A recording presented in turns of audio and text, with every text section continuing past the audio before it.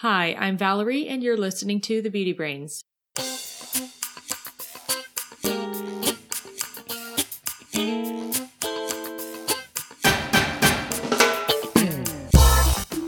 Welcome to The Beauty Brains, a show where real cosmetic chemists answer your beauty product questions and give you an insider's look at the cosmetics industry. This is episode 221. I'm your host, Valerie George, and with me today is Perry Romanowski. Hi, Perry. Hello, Valerie. On today's show, we're going to be answering questions about: is blow-drying hair at low heat better for your hair than air drying? How important are amino acids in hair care products? And how do you go about studying cosmetic science? And we'll cover some beauty news too. But first, Perry, I saw you ran a marathon. Well, sort of. I ran a marathon. Now, you know that I'm a bit of a runner, right? Not just a runner, but a joggler, right? You run and juggle, or you run and juggle at the same time, right? I do, yes. Every time I run, I juggle. And I'm a streak runner, too, which I have not missed a single day of outdoor running in 11 and a half years. How many? You track it in days, though, right? Yes, 4,100 and I think I'm up to 62 today, 4,162 days. Yeah, so that's my little project. You know, what's impressive about that, before we talk about the marathon, is that you live in probably the most unfriendly weather city that I can think of, Chicago. And it can certainly get a little cold and hot. And snowy and wet. And wow. I mean, that's pretty impressive. Yeah, there are some days. Well, I was out there in that polar vortex when it was negative 20F. And wow. But, you just bundle up. So anyway, I had this notion. My friend told me about this idea. What can you do during this pandemic times and your quarantine? So you really need things in your life to kind of look forward to or to plan. Otherwise, all the days kind of start to bleed together. And they do. It gets kind of bleak.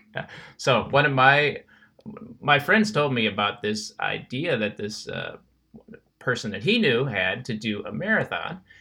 And this wasn't just a normal marathon. I called it the pandemic marathon. But, a marathon is 26.2 miles. Yeah.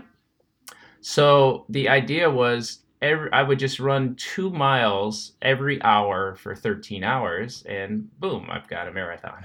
So I started at 7 o'clock in the morning. I ran 2.2 miles. I figured I'd get that extra 0.2 out of the way before. Oh, yeah. Yeah, because you don't want to do that at the end. So then every hour from 7 a.m. until 8 p.m. Actually, it was 7 to 7 because you just got to get in before 8. I ran 2 miles. So you would run 2 miles and then go back home. Yeah, I'd run. I actually had the square. I ran the exact same square route. Wow. It's a half a mile each leg of the square, and they ended up back at my house. So I wonder what the neighbors thought. Like it was Groundhog's Day or something. Right. Yeah. So it was good. I mean, my total marathon time was like 3 hours and 45 minutes of running, which isn't bad for marathoning, but I think I could try that again and maybe get a little faster. And I had no drops, so I didn't drop any beanbags. Question: do you usually drop beanbags? During a marathon, maybe I have 1 or 2 drops, but I have made it through an entire marathon with no drops. That's pretty cool. Second question: did you have any outfit changes? Sorry, that's one of the first things I think of. What do you wear? Actually, I did change my shirt at about the fifth lap. So I had 2 shirts, and they were both pretty wet and smelly, I have to say. I probably could have changed more frequently, but it's a pandemic. Nobody's near me. No judgments there. That's pretty cool. I did not even run 2 miles, so I think that tells you where I'm at. Well, running is not for everyone. Actually, it took me 8 years of consistent running before I actually liked it. I hated running. Yeah, I'm not a big running fan. I actually am allergic to it. I get a rash on my legs, and stomach, really? Like a true rash when I run. Yeah. Also, I have a bad back, and I don't think it's good for my back, but maybe that's an excuse. I don't know. Well, don't let any of these runners fool you. Running is a little bit painful. So, or maybe just the way I do it. Yeah. Shall we get into the beauty stuff? Yeah.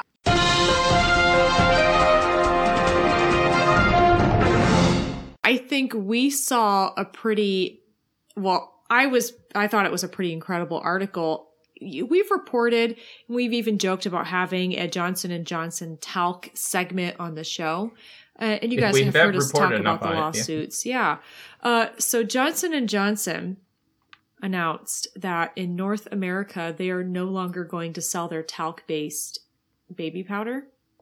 They're only going to sell their cornstarch version. Yeah. So, wow. What do you think, Perry? Well, first, this cornstarch version is how's the cornstarch version? I don't hear good things about the cornstarch version. I don't hear good things about it either. Yeah, and that's why the talc thing is still around, because it just works better. I think this is pretty amazing, although it's not surprising to me because last year their main talc supplier filed for bankruptcy. Mm-hmm. And early this year, they were selling off their talc mines. So now Johnson & Johnson's primary supplier is not going to supply them with talc anymore, or they have to work with somebody else. And you add into that the headaches of all the lawsuits, and the uncertainty there, and also the fact that J&J is a pharmaceutical company. I honestly don't know why they're in the baby product industry still anyway. That can't be a big money maker for them, right? Well, I think historically it has been, and I would say certainly recently not, and that was the reasoning Johnson & Johnson provided, was that just in the North America, consumers are not really interested in their baby powder anymore, especially the talc-based version. They have suffered extensive litigation, so it's probably just easier they get out of it and move on to other formulas. So I was surprised that they gave in, especially given their strong stance that the product is safe to use and they don't see any issues with it.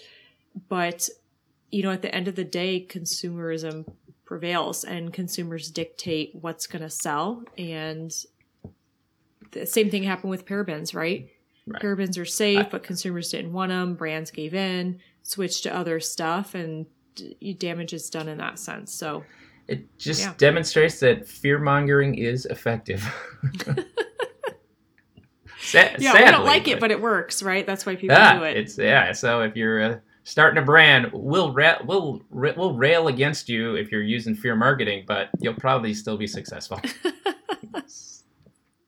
Speaking of successful, I saw this list, and this is just a quick one, but I saw this list put out by cosmetify.com of the 2020 beauty influencers rich list. Oh, like the wealthiest influencers? I think these are the beauty influencers who can make the most money online and such.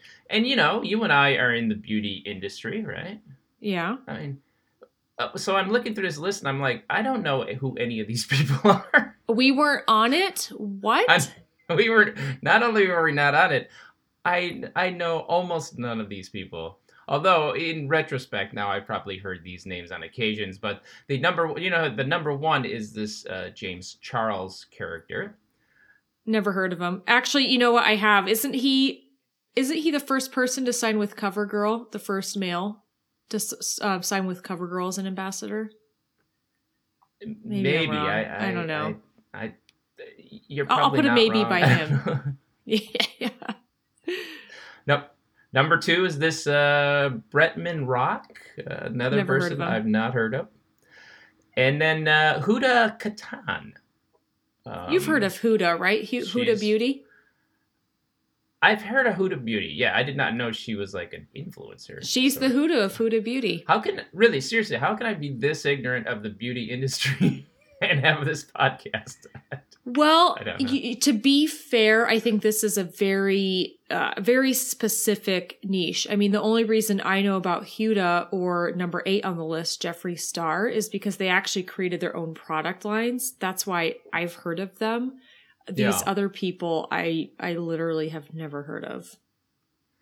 There was an excellent Reply All episode, which is one of my favorite podcasts to listen to. But they looked at, there was this whole kerfuffle about beauty influencers a few years back. it's worth listening to. But that kind of opened my eyes to this whole area of the beauty industry I didn't know much about, and I still don't know much about it. Yeah. Well, it's really interesting because this article that you reference, it's in the show notes, everybody, is speaking about their earnings. These aren't necessarily the most famous, but it's the highest earning people. And it's pretty incredible. James Charles, for example, between Instagram and YouTube, per post or per video makes over $100,000. Wow. You know how much we can make off an episode of our podcast here? Well, if maybe a couple bucks if we have our Patreon donors. Thank you, everybody. We love our patrons, but it's certainly not $100,000. I don't even know if it's $100, to be honest. But wow, that's pretty incredible. Well, good for them. It proves I'm in the wrong industry. Or wrong end of the industry, I should say. And, right industry, yeah. Yeah. Maybe I should switch to being a beauty influencer. Actually, we have over 8,000 followers on Instagram. He's got 16 million, so we got some catching up to do, but we're not that far behind, right? Oh my! I'm excited when I get one new follower. I'm like, woohoo! Equally depressed when I lose one, but that's fine. Can't take it personally. Well, anyway. You cannot. Yeah. Well, good for them, and keep an eye on all those influencers. Yeah. Yeah, and one last piece of news that we saw, the SCCS, which is the Scientific Committee for Consumer Safety, they posted a trio of final safety opinions on a couple ingredients. Yeah, and these refer to ingredients for both hair dye, antiperspirant, and anti-dandruff ingredients. So these are actually... with the exception of hair dye, these would be drug products in the United States. The SCCS is the safety arm or scientific safety arm of what the EU regulators use to determine whether products are safe or not. They're also the body that declared that parabens were perfectly safe to use in cosmetics, but you still see that myth that parabens have been banned in Europe. The ones that we use in cosmetics were not banned, but I digress. Anyway, their conclusions was based on a review of toxicological data. They said this Indigofera tinctorial was safe as used in cosmetic hair dyes, and all the way up to 25%. You familiar with that hair dye? Yeah, it's a plant-based colorant. Like you use henna or cassia to color hair. This is also just a plant-based colorant. It's not typically used, but in conventional hair color, I should say, it's not typically used, but yeah. Apparently, you can use up to 25% and feel safe. Also, DHA, which is the stuff that is used to color your skin, that has also been deemed safe up to 10% use level. Yep. So it doesn't really work well on coloring hair. Definitely works well on coloring skin for sure. Yeah. But up to 10%, whichever way you want to use it's cool. Yeah, you can use enough of it, you can turn orange. They also determined that the aluminum compounds used in antiperspirants, both spray and non-spray, were safe. Woo woo. Yeah, also aluminum salts used in toothpaste and lip products were safe. So much for that clean beauty BS, right? Because you can, those things are safe. It is important to point out that they even looked at the notion of accumulation over time, and that was not something that cosmetic product use significantly contributed to. So if you're using these products daily, over the course of your entire life, you still don't build up enough for these to be dangerous to use. And then finally, they said zinc pyrithione, which is used in anti-dandruff shampoos, is also safe. It just goes to show that stories where people say, oh, that thing that you've been using for years is perfectly safe, are much less interesting than ones that say, oh, that thing you've been using for years is causing cancer. Yeah, certainly less exciting. But I do want to note that it is important for everyone to understand that this group, the SCCS, they're not funded by the industry. The scientists do not work for the industry. These are independent scientists. a pool of people that receive scientific studies and literature that come from all aspects of scientific research. And they review this information. Usually it is safety studies that have been done or peer-reviewed literature that has been published, and they make note. And they look at everything, not just irritancy on the skin or what happens if you ingest it. They look at toxicology, reproductive toxicity, carcinogenicity, mutagenicity. They're really looking at all aspects to say, okay, how effective or how detrimental is this product when you're being exposed to it? And how are we using it in cosmetics? Let's define those parameters, and this is how it's safe to be used. So it really is pretty thorough work. And another thing to note, these levels of ingredients that we talked about, the up to 25% of the indigo and up to 10% of the DHA and the aluminum salts and all that kind of stuff, the use levels that they noted to be safe, they're not too different from what the US allows. Yeah, I thought that was interesting. You often hear the claim that the products in the EU follow much stricter regulations, and so they're safer.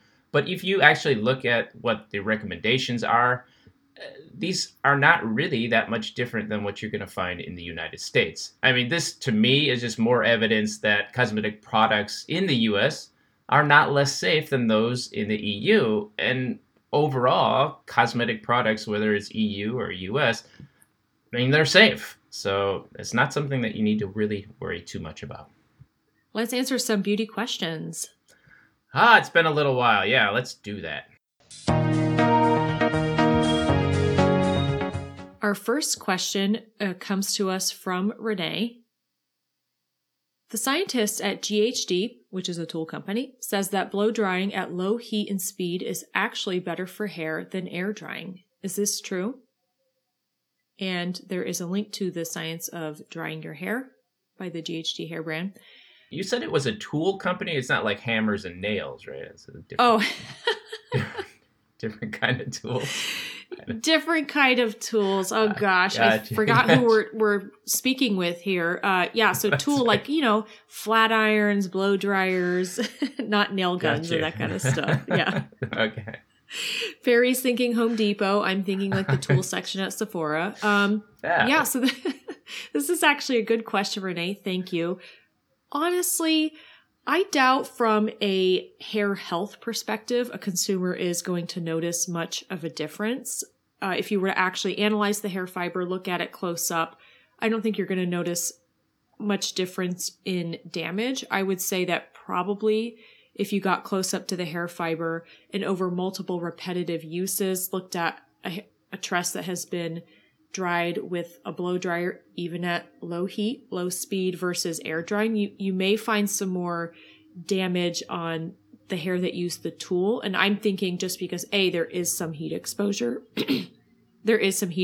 and B, you have the mechanical damage of a brush continually going through the hair to style the hair. So I would guess in that way, you may notice a difference that air drying it, the hair fiber is probably a little bit better, but honestly, probably not much of a difference. If you're using medium to high heat, for sure, the tress is going to have more damage than if you just air dried the hair.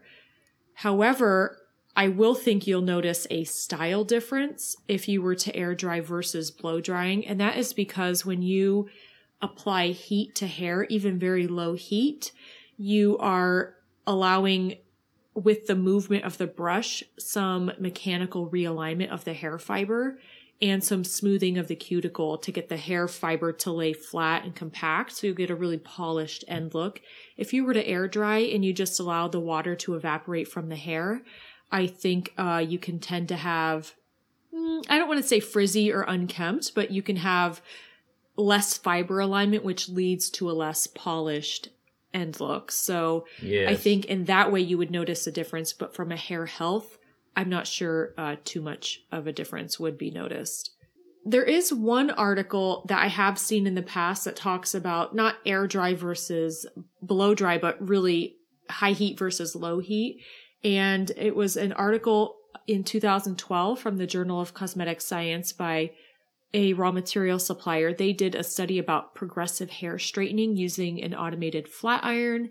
And they basically purported that in combination with some silicone materials, if you used low heat and did more passes on the hair, you actually got better longevity in straightening than if you used high temperature with fewer passes and the hair was less damaged. So low heat is definitely better than high heat for sure. But when it comes to air dry versus low heat, I think it depends on the end look you're going for. I personally would pass on blow drying just to reduce the amount of mechanical damage my hair has, but that's me.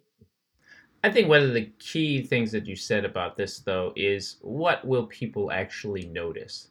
Now, of all of things with beauty products, I think hair damage is something you might notice more than other things, just because it can impact the way that the hair feels when you're running a comb through it or something like that, or even just touching it. You can tell differences and damages, but you're not going to be able to tell subtle differences and damages. I mean, you could tell a difference if your hair is colored or bleached versus not. I mean, pretty much everyone will be able to tell that difference.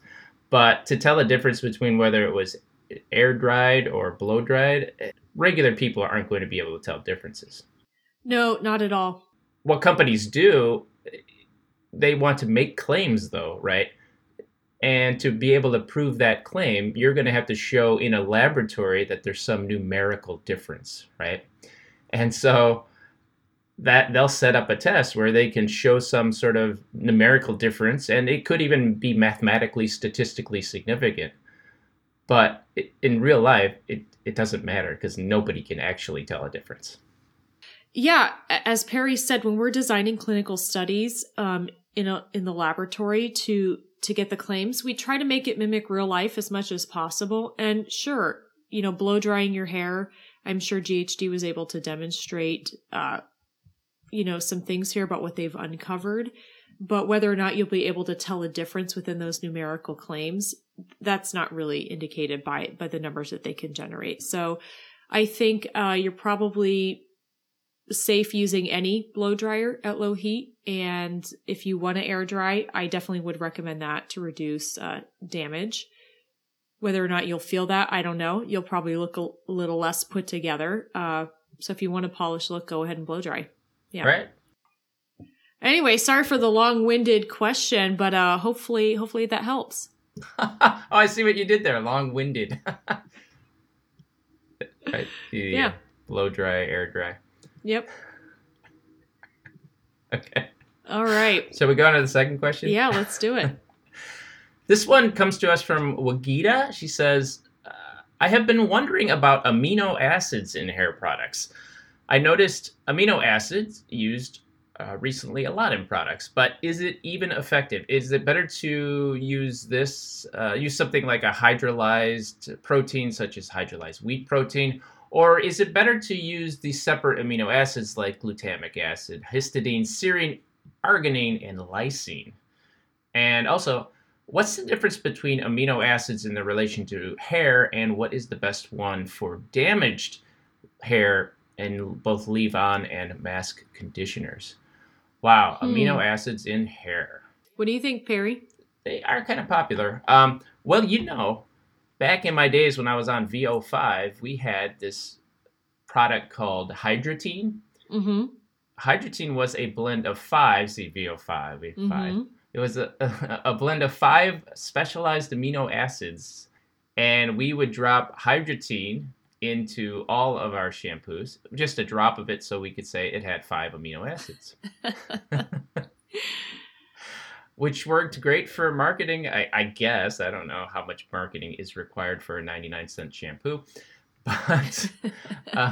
But we had that consistency and that story to tell.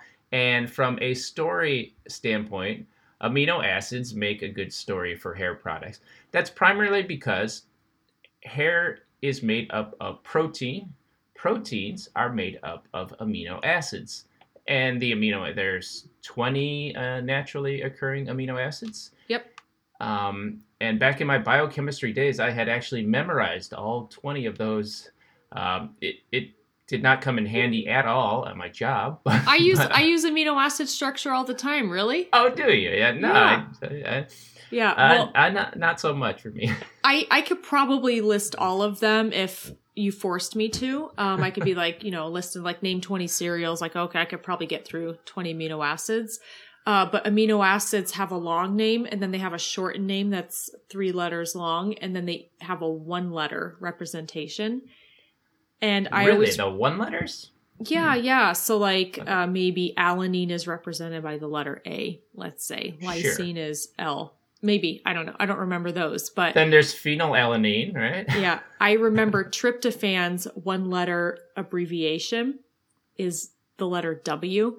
I don't know why, but I always remembered it because I'm laughing because tryptophan. That's how I remembered it was W. I had a little mnemonic device for that. But anyway, I use it all the time just because when I read scientific papers and they reference amino acids and their roles in different things, I just draw out the structure just to fact check a couple things. Yeah. Sure. So I use it a lot. Okay. I didn't use it a lot. It's as an aside, back to your tryptophan being, or what do you say? Tryptophan. And the letter W represents the amino acid. That reminds me of the periodic table. The abbreviation for the element tungsten is W. Interesting. Huh. So there must be some root word of which we are not yet enlightened. Yeah. And one day I'll share with you, by the way, I have another mnemonic device for the periodic table to remember all of the diatomic elements, the elements that exist as 2 molecules like O2, CL2. Sure. Oh, yeah. Wow. That's pretty I'll good. just tell you, icky brown clumps fell on Nick's head. Wow. Sticky brown clumps fell on Nick's head. IBRCLFONH. Well, that's pretty good. All right. Now I'm going to have to share my periodic table mnemonic. And that is I'm not sure how far it goes, but this is the word that I remember to remember the first bunch of elements. So it's Ha-He, Libby, Bignoff, Migalsips, Clark. It sounds like you're speaking a language from Star Wars or something like that. Ha-He, H-E, Libby, lithium, beryllium, Nina, neon, sodium, Migalsips, Clark. So anyway, that's... Well, enough nerding out here nerds. On how to remember factoids from chemistry. Let's talk about amino acids in hair. So the notion is that since the hair is made up of amino acids, you can simply just put amino acids on your hair, and that's going to help to rebuild any damaged protein or damaged structure that's in there. So that's the logic behind it, although it's kind of a paper-thin argument if you think about it to any extent, because the protein is created in the hair follicles in a certain structure. And that structure, first, there's the primary structure of the order of the amino acids. There's the secondary structure of how those amino acids kind of wind around, and then they start to form secondary structures. There's also the tertiary structure, where those protein fibers are now in this certain coiled structure, and then they sort of get bundled together. And then ultimately you get the structure of the cuticle on the outside and the cortex in the inside.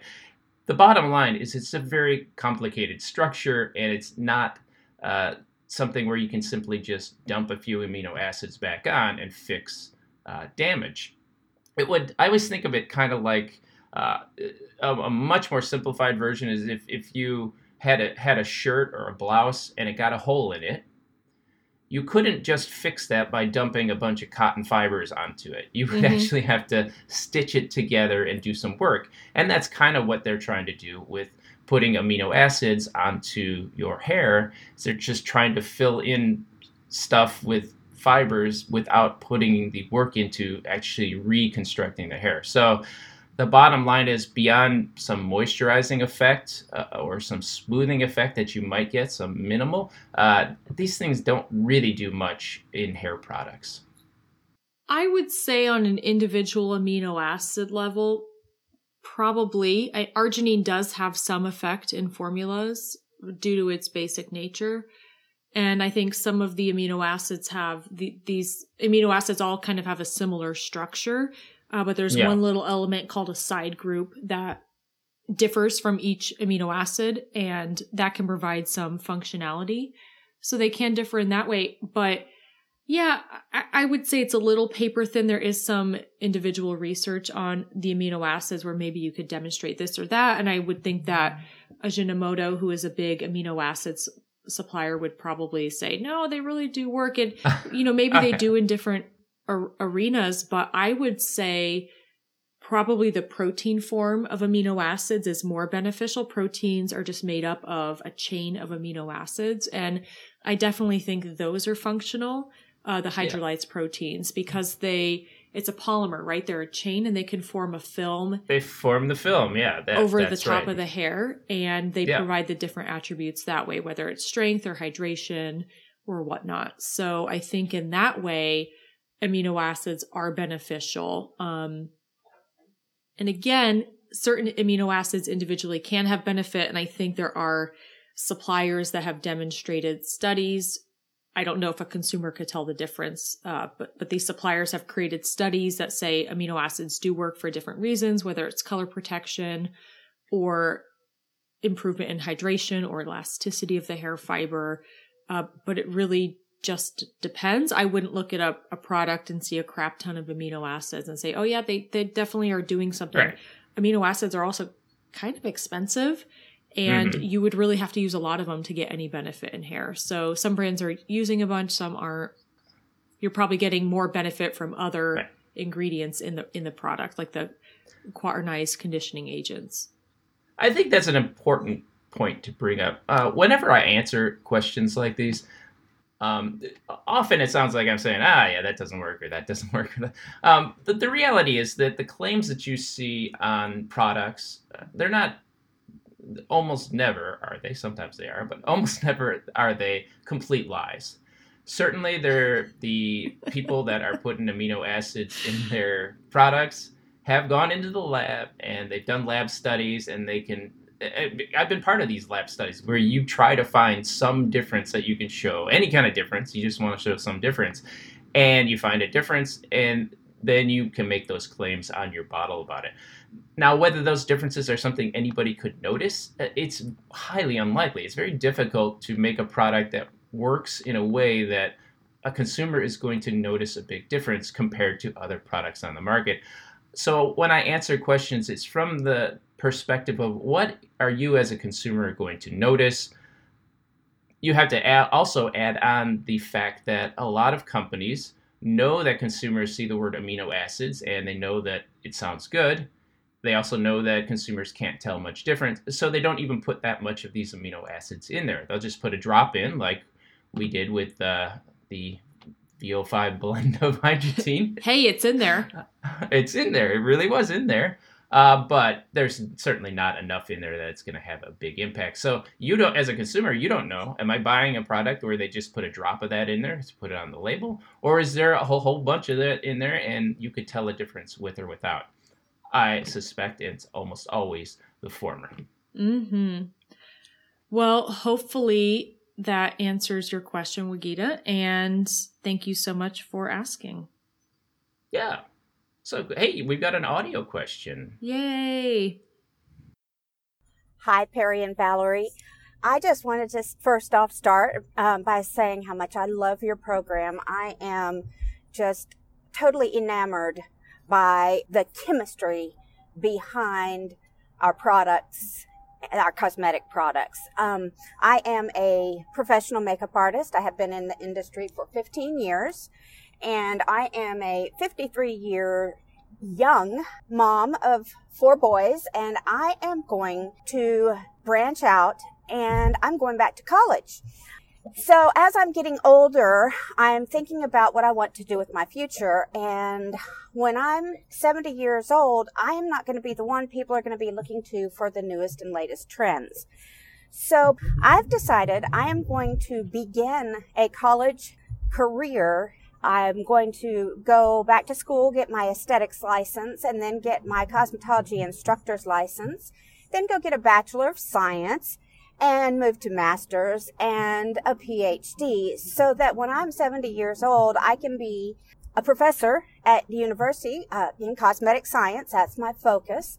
So my question for you today is, which do you think would be a better minor for me as a future professor teaching up and coming cosmetic scientists? A business minor or a marketing minor? Thanks a bunch. Hugs to you both, and I can't wait to hear your answers. Cindy, thank you so much for the audio question. If you guys would like to ask an audio question, you certainly can. Just record something from your smartphone and send it to us in email, thebeautybrains@gmail.com. Thank you. 53 years young, and you want to eventually become a professor of cosmetic science. So I think really what your educational path is, it just depends on what you want your career to be. So if you want to become a future professor, usually professors at universities have to have a PhD to teach as a full matriculated tenured professor. Some universities just require a master's degree of sorts to be, a lecturer or teach a course. And of course, other universities that have very specific degrees in cosmetic science, like the University of Toledo, they invite guest lecturers to fill in and teach on very specific topics. So for example, I am a guest lecturer at the University of Toledo for their hair color chemistry. Perry, you are also a lecturer at the University of Toledo. Yeah, I do a couple of remote lectures there a couple times a year. But yeah, and we are not PhD level people, but we have industry experience, and in that program, that's all you need. Exactly. So yeah, it really just depends on what you want to do. So if you want to be a professor, I think for sure you would need at least a master's in the subject matter at hand to teach any course at major or a majority of universities. And for sure at the bigger universities, you likely need a PhD. I think it depends on the academic institution. Of course, I think it's very interesting that you're a makeup artist and you want to teach about cosmetic science. So I would think mostly what are the aspects you want to teach to people? What do you enjoy about it? What are your interests in? You mentioned business and marketing. Are you interested in teaching people how to establish their own business, or are you interested in understanding and learning the chemistry? I think for sure in order to teach, you have to have some experience working in the industry. So maybe that'll give you a stepping stone to figure out what aspect of the industry you would like to teach. There really are tons of opportunities. There's, working on the ingredient side, the raw material side. There's working on the brand side, which is more business oriented and less science focused. There's actually formulation work. There's regulatory work. There's so many things that you could do. And there are equally endless career opportunities to get there, or education opportunities to follow the path to get to those career opportunities. Yeah, becoming a professor to teach about cosmetic science, that's a pretty niche thing. And there aren't a lot of opportunities there. I mean, there are more now, but there aren't a lot of colleges that specifically have a major for cosmetic science. So the best you're going to be able to do probably is you're going to have to get a degree in chemistry or in the pharmacy school. And, that's going to take a long while. And if you already don't have a background in science, you're going to have to go back to college. And I don't know about you, Valerie, but I wouldn't want to take PChem right now, going through calculus and all of that stuff. I actually really liked physical chemistry. I got an A+ in it. I'm pretty amazed that I did, but that's one of the few courses I got an A in. Well, I got an A in the class, but I scored the highest in the final exam, which was like 57%. So I was the best of a terrible class. Oh my gosh. Yeah, I had a great time in that class. But anyway, yeah, anyone can do anything at any age. It just is the degree of difficulty that it is. So yeah. I would think, what do you want to get out of teaching, right? Being a professor is about teaching cosmetic science, and specifically which aspect do you want to teach and who do you want to teach it to? Like, what are the goals of the people that you're teaching to? And I think that will help you define the career path that you need to take, because you might not even have to teach in a university or academic setting. There are lots of individual, I don't want to say lots of, but there's a few institutions that teach people how to formulate their own products or teach people how to start their own businesses within the beauty space that you could teach as well, that you don't necessarily need to go through academia to get that. There are a lot of those. Some are better than others, but just remember, anybody can make anything they want on the internet. Yeah. Up there, so. Harry, maybe you could email Cindy back and send her a couple links to those different courses. And that'd be great. I could certainly do that. Yeah. If you want to become a cosmetic chemist, let me know. I'll send you some links to tell you how to do that. Yeah. Perry has some great literature on that he's created. So.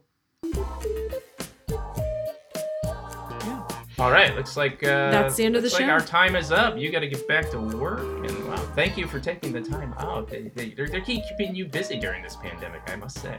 Yeah, well, which is good. I'm very grateful to be employed still and have a job and have my whole team be employed. So super grateful, but also I will be grateful when I can take a vacation and not work for a little bit. So and take off that mask too.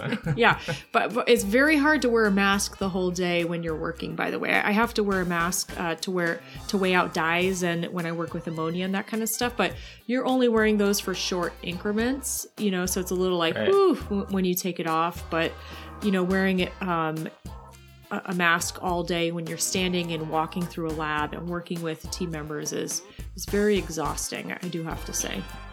Yeah. Well, thank you for coming up and making time for the show today. We'll have you on next time too. And, yeah. Glad to be back. Yeah, I was traveling last week. I know we didn't talk about that in chit chat. So that's right. Thanks for doing a solo show, and I did miss everybody. But enough about me. Well, thanks for listening. We got lots everyone. of questions for next time. Yeah. Yeah. If you get a chance, please go over to iTunes and leave us a review. That will help other people find the show and ensure we have a full docket of beauty questions to answer. Also, don't forget to follow us on our various social media accounts. On Instagram, we're at The Beauty Brains 2018. On Twitter, we're at The Beauty Brains. And we have a Facebook page. And we're only 15,982,000 followers. It's a lot. We're really far away. That's right. One more thing, the Beauty Brains are also on Patreon. If you want to support the show, Patreon is the best way to do that. This will help keep the show ad-free and is the best way to keep the financial bias out of the show.